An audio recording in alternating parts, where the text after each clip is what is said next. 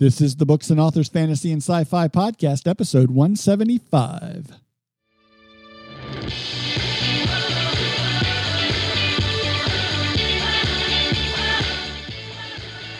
Good day and welcome to this episode of the Books and Authors Fantasy and Sci-Fi Podcast. I'm your host, podcaster, and author of Fun Fantasy Reads, Jamie Davis. This podcast is exactly what it says it is in the title there, folks. It's a show about everything to do with fantasy and sci-fi books, whatever the type of subgenre you have, epic fantasy, space opera. It doesn't really matter because I try to bring you the best and brightest authors from all the various corners of the fantasy and sci-fi book world here to you on each show every week. Plus, we sometimes add some other special guests in along the way, so you ought to keep track of what's going on. Kicking off things this week, I'm going to go ahead and jump in with my own author update. I'm deep into a short story I'm writing set in a whole new series. It's an urban fantasy and features a fun twist I haven't seen anywhere else out there. So I don't want to give away too much, but I'm working on the short story right now to see how much I like the characters and the world in which they live before I commit to writing the whole series. So watch for that. I'll be giving that away to members of my newsletter, email newsletter, coming up in a month or so. You can check out more information on what I'm up to, including sneak peeks of upcoming covers, special giveaways, and a lot more. Just visit my fan group over on Facebook, Jamie's Fun Fantasy Readers, or over at my website and blog, jamiedavisbooks.com. Either place, I look forward to hearing from you, and I try to respond back to all the emails and comments that come in. Okay, joining us on the show today, we have author L.A. McGinnis. She spends her days writing steamy urban fantasies filled with brooding heroes and smart, bold heroines. A lifelong fascination with mythology and storytelling inspired her to weave these contemporary tales of legendary fated mates set in gritty urban settings like New York, Chicago, and London.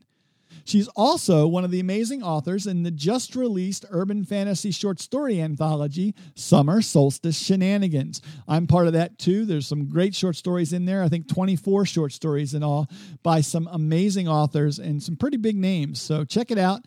There'll be a link in the show notes, or you can just go get it over on Amazon.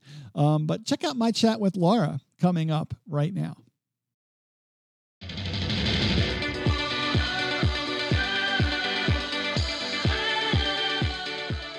L.A. McGinnis, it's great to have you here on the Books and Authors Fantasy and Sci-Fi Podcast. Welcome to the show. Thank you so much for having me, Jamie. I appreciate it. Oh, no problem. It's great to have you on. You're one of the people that are in the Summer Solstice Shenanigans anthology with me and some other great authors. And so I wanted to have you on because the book just came out as the time that this is being released. And I want to make sure that folks know about it and some of the great stories that are in there.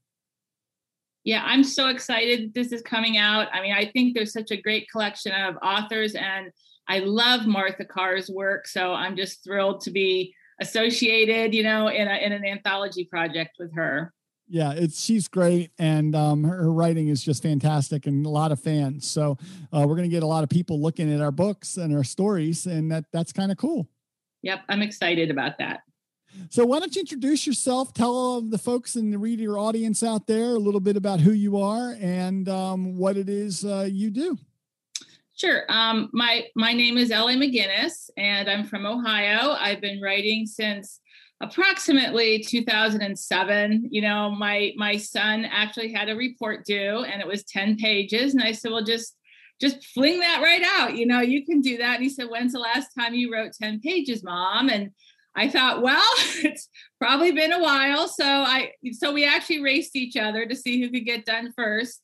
And he got done first, and I just kept going, and I haven't stopped since. So that's a great story. That is the first time I've heard that one. That's a great parenting thing, though, is like when you have to put your money where your mouth is. And right. My boys always make me do that. So I got to watch what I say, They do keep us going when guessing with the different things they come up with. That's for sure. They do. So we know why you started writing. Have you always written fantasy stuff, or have you written a variety of things? Well, it was funny. My first project that I wrote was, I guess you would just call it, contemporary romance.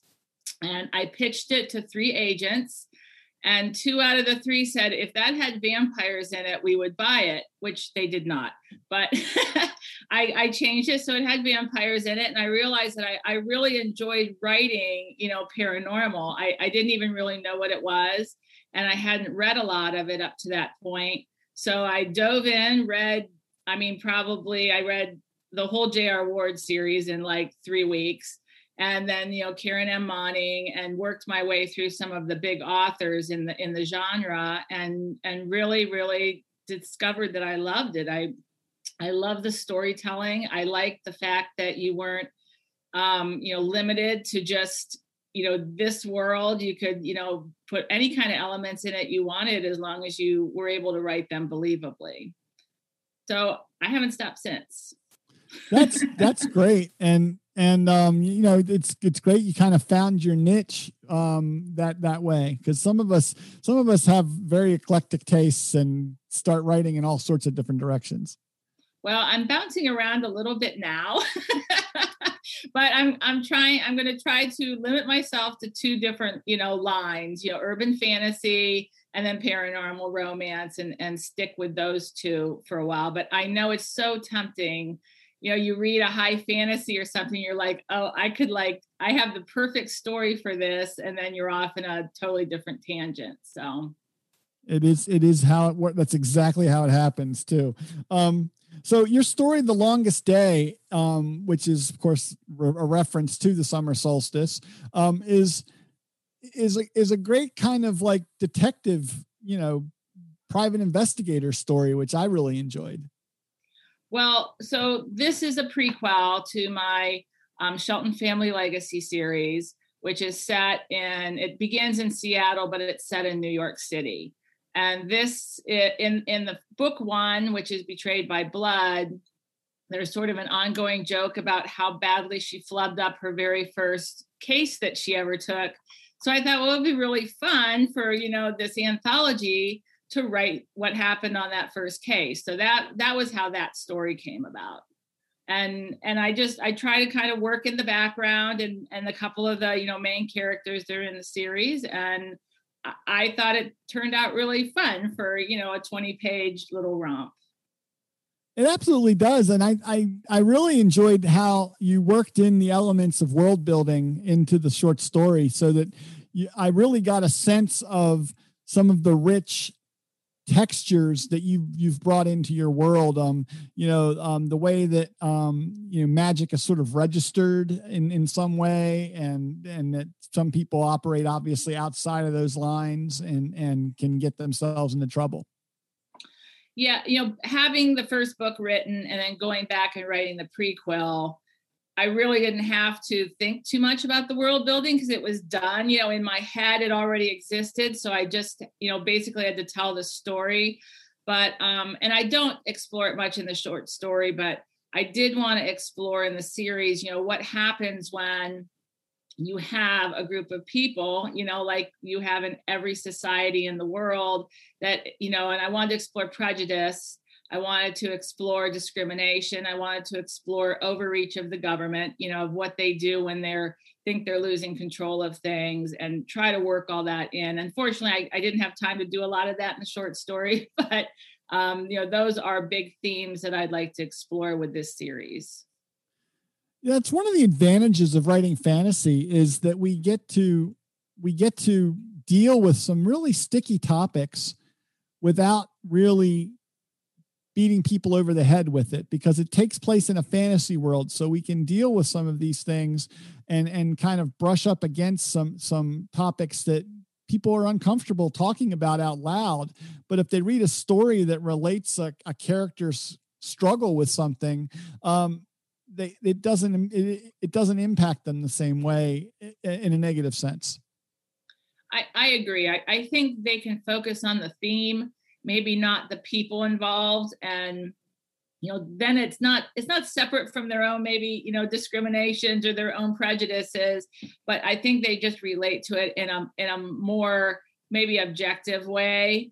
and doing it creatively, you can really delve deeply into a lot of these themes, I think, and really explore them in ways that you just can't do in a conversation with someone over lunch or something without hurting feelings or, offending people.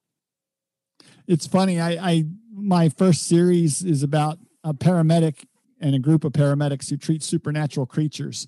And it's all really a story about underserved populations and their healthcare plight. And, how some people just can't get good healthcare because they aren't the right kind of people. And it's fun, and it's funny parts and amusing parts, but at its core, that's what the stories are all about. Is at their core is that's where that series kind of came from. So I completely understand. And I don't beat people over the head with it. It's just it is how it is. That's there are people who deal with things like this in real life, but it's different when it's a werewolf or a vampire or a mummy who's become unwrapped. There's all kinds of things you can have fun with. Right. Well, you were a paramedic, right? So you probably actually saw a lot of that play out in your daily job, I would imagine. Yeah, it's a real problem. There are people who are sick out there who wait until it gets really bad before they call for help because they don't have access to the resources that a lot of other people have. So yeah, it's a challenge. It is. So your series, let's talk a little bit about the extended series that this is the prequel to the short story is. How many books do you have in that series, and what's your plan for it? I am hoping to do at least 6 books in the series. It is, the overarching story, I guess, is, a girl who her parents are big business people in New York City.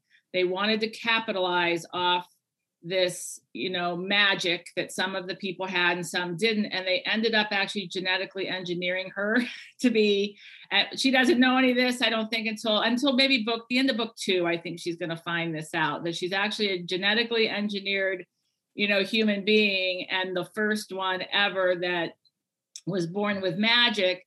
But then her parents actually tried to kill her because she was causing too much trouble and drawing too much attention. She escaped, and that's what sent her out to Seattle. And now she's back to New York City to solve a mystery and to clear her name. And she gets embroiled back in her old life with her family, and hopefully she gets through everything okay. But, it's a lot of little reunions with people that, thought she was dead and people that she never thought she'd see again. So I'm hoping it's kind of like a fun coming home story as well. I was going to say, finding out you're genetically engineered by your parents, that makes for an awkward Thanksgiving dinner.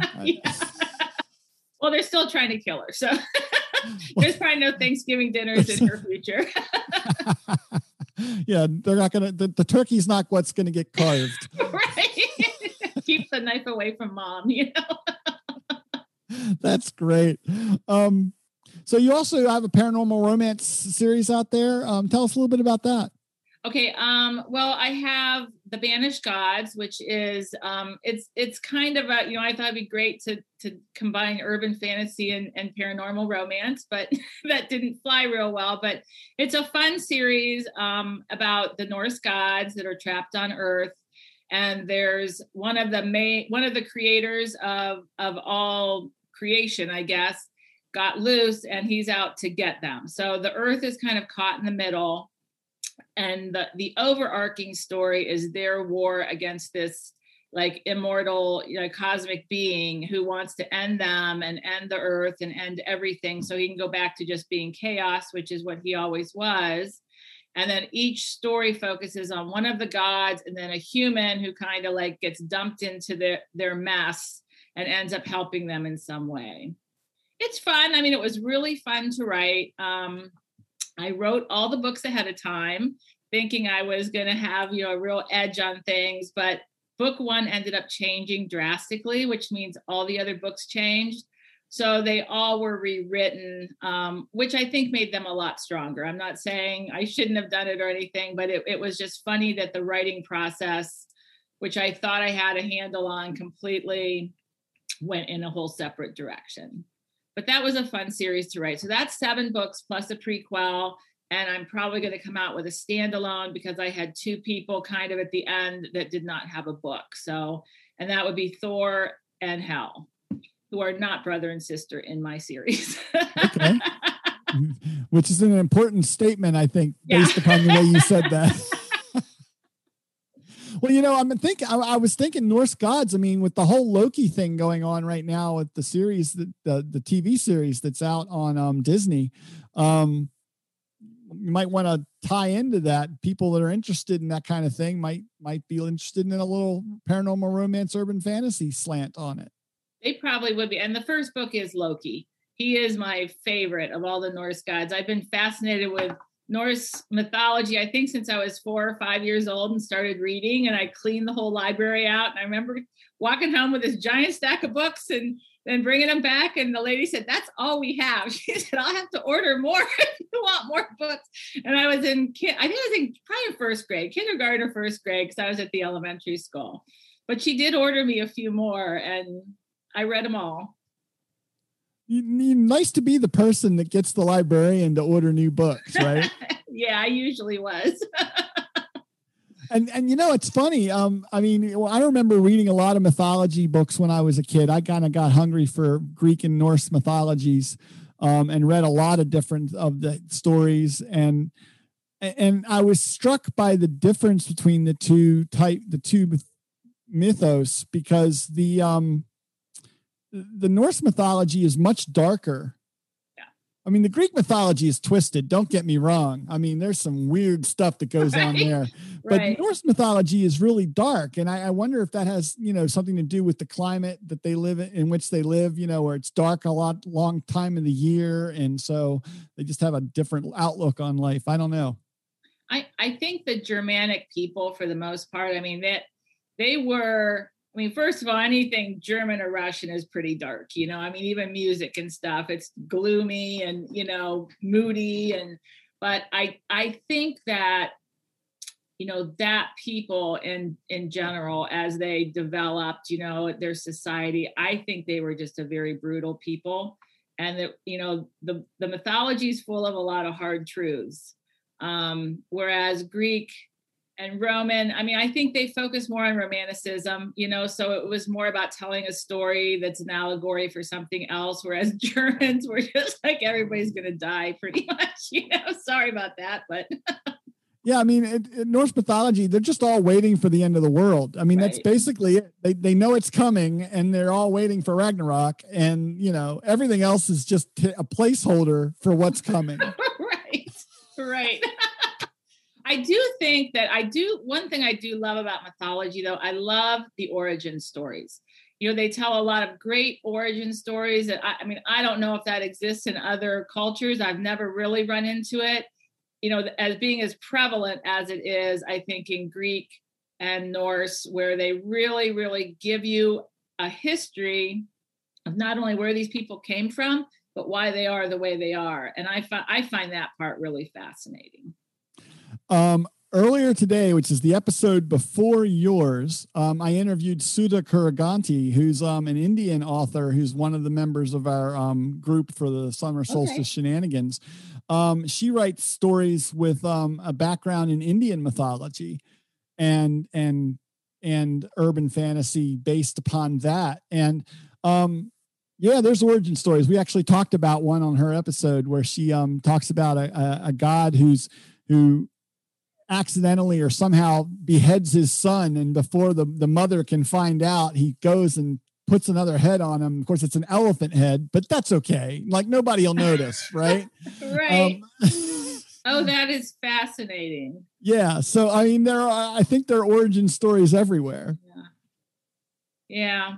I guess we're probably not the first to write those, huh?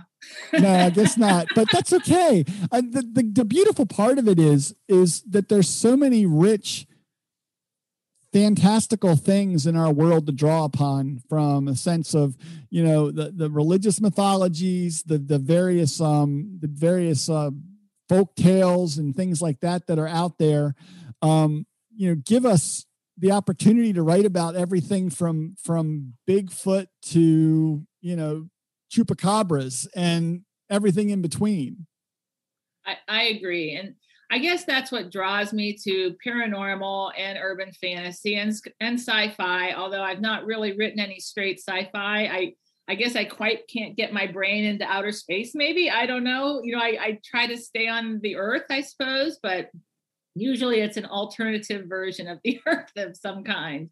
But I love weaving different fantasy and paranormal elements through my stories because I think it gives you a richness in storytelling that you don't get just, in like contemporary romance or, women's fiction or something like that. Obviously those are important because you're exploring the inner journey, but I'm excited about the outer journey. I like to see people fighting against something bigger than themselves and seeing putting people under a lot of pressure and seeing what comes out of that. So it sounds like you really focus on character-driven kind of storylines because you're looking at the effects of the story on those characters. I do. I mean, I know that I have some strange things in my books like demons and Norse gods and everything else, but basically my storytelling is how people relate to each other and how they work together to solve a problem. And one of my big themes that I tend to work into every story kind of subconsciously, I think, is the theme of finding your own family, because a lot of my people, for whatever reason, it's not me, I had a great childhood and everything, but they're either orphans or they're estranged from their families or, something, they don't really have families. So I like to explore what happens when you get to choose who your family is. And I don't know, that just works its way into every single book that I've ever written. And I'm not sure why, but it does. So there's some deep-seated thing going on there, but I'll better make an appointment after this. No, it's funny. I mean, I write a lot of stories like that too. And I think, it's funny. I recently read Gail Carriger's The Heroine's Journey, which juxtaposes that feminine interpersonal relationship journey versus the hero's journey, which is more isolationist and supposedly more masculine, though not always male, obviously. Right. And I think that, there's something to be said for those stories where the hero or the heroine in this case gets stronger as she surrounds herself with friends and family, that it's those interpersonal connections that build the strength that character grows upon. And I love that kind of a story because I'm a very family oriented person and I want, I wouldn't be who I am without my family connections. And so I believe that everybody needs to find some kind of familial type connection. Yeah, I agree. I think, especially in storytelling, I think it makes your story stronger because you are seeing the same thing through several. I mean, I use usually a couple different point of views in my books. So I like to work in that everybody sees the same thing. The same thing can be happening in front of 5 different people, and it's a completely different thing for each of them because of what they bring to that event or that situation. Whatever their past is colors it to the point where you can have 2 totally different opposing views on the same thing happening, which is pretty much life, in a nutshell. But I like to explore that. I think people's point of views, I think characters' point of views are just so fun to play around with, and you can just get so much psychology in just maybe a couple of sentences if it's done right. Yeah, it's definitely important to build our characters and make them work in the story.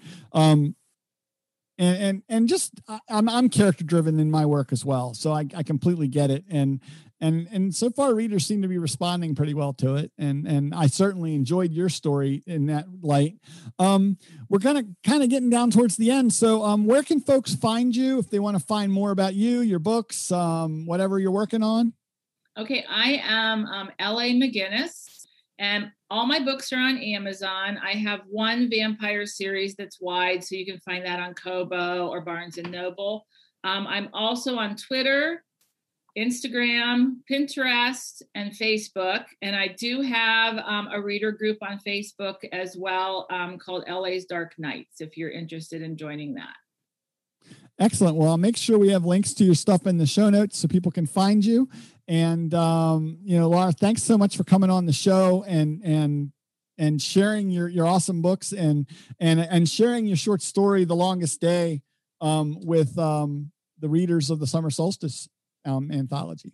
Oh, thanks, Jamie. Thanks for having me. And I'm excited about the new series coming out.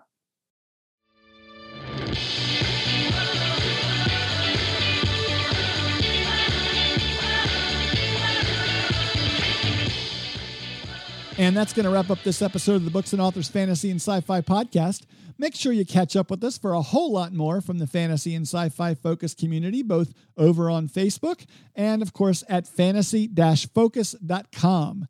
Also, while you're on the website, don't forget you can subscribe to the show. Each podcast episode post has links to subscribe right there at the top of the page below the audio player. So don't miss any of the upcoming episodes. We've got some great authors coming up for you in the coming weeks and months, and you won't want to miss any of them. That's it for this episode, though. I want to thank everybody for checking it out. And remember that I am Jamie Davis, your host, author of Fun Fantasy Reads. Don't forget to follow me over on Facebook at Jamie's Fun Fantasy Readers or at my website, jamiedavisbooks.com. Whatever you do, though, subscribe. Come back here for the next podcast episode. And while you're at it, folks, keep your eyes open because there's magic all around you.